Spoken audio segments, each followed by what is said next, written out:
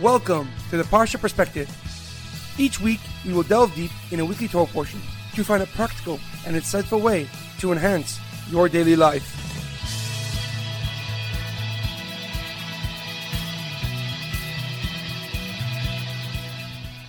Thank you for tuning in.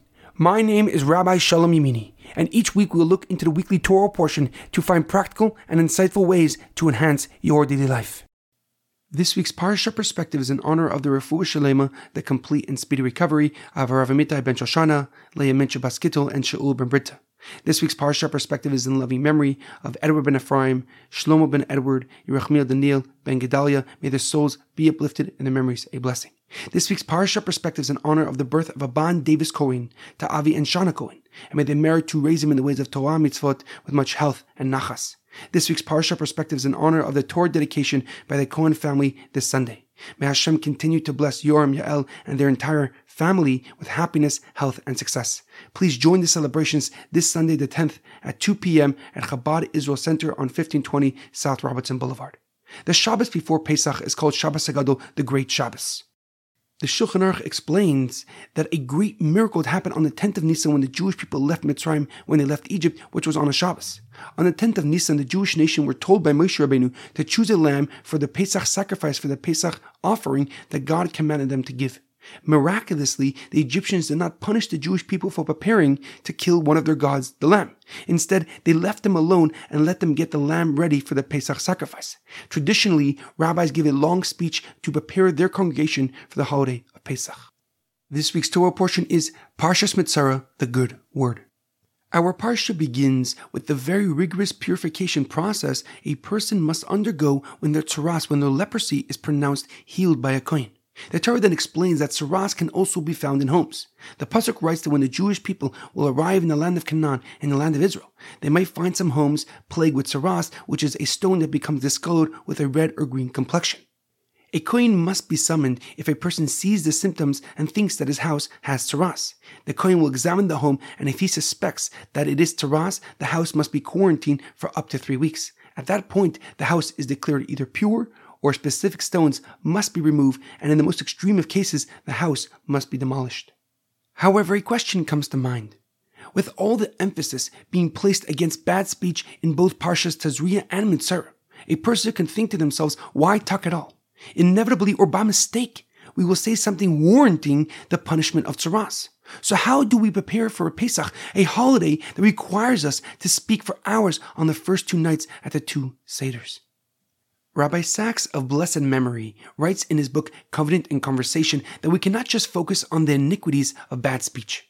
We must also highlight and underscore the value of praising and commending our fellow Jews. When we sincerely compliment a person, we give them the energy and the spirit to undertake even greater aspirations. The Mishnah in Pirkei Avos details the incredible compliments the holy Rabbi Yochanan ben Zakkai, the leader of the Jewish people during the destruction of the second Beis Hamikdash, gave to his 5 students. And they were Rabbi Eliezer ben Huknos, Rabbi Yeshua ben Chanina, Rabbi Yossi HaKoyin, Rav Shimon ben Asanel, and Rabbi Eliezer ben Aruch. Rabbi Yochanan ben Zakkai said, Rabbi Eliezer ben Huknos is like a closed well which never loses a drop. Rabbi Yeshua ben Chanina's mother should be happy that she gave birth to such a Talmid Chacham, to such a wise person. Rav Yossi HaKoyin is a chassid, is an extremely pious person. Rav Shimon ben Asanel is one who fears sin immensely. And Rabbi Eliezer ben Aruch is like a spring that continuously gives force and energy.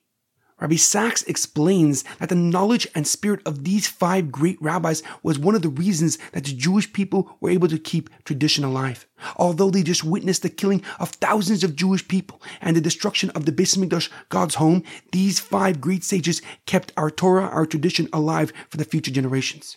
The lesson we learn from here is that as much effort as we put in to correcting bad behavior, we must match and multiply that effort when commending and applauding proper conduct and behavior.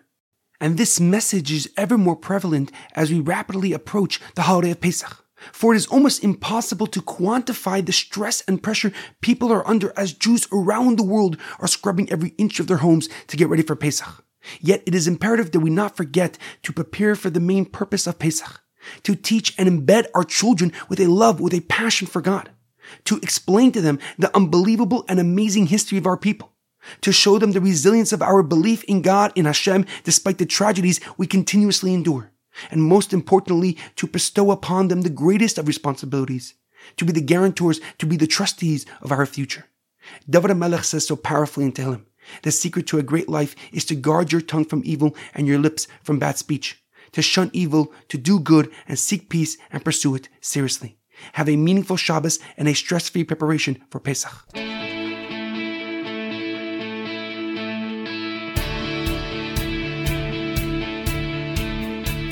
Thank you for tuning in to the Parsha Perspective. Check out our website, theparshaperspective.com. Send thoughts and comments to theparshaperspective@gmail.com. Till next time, thanks for listening.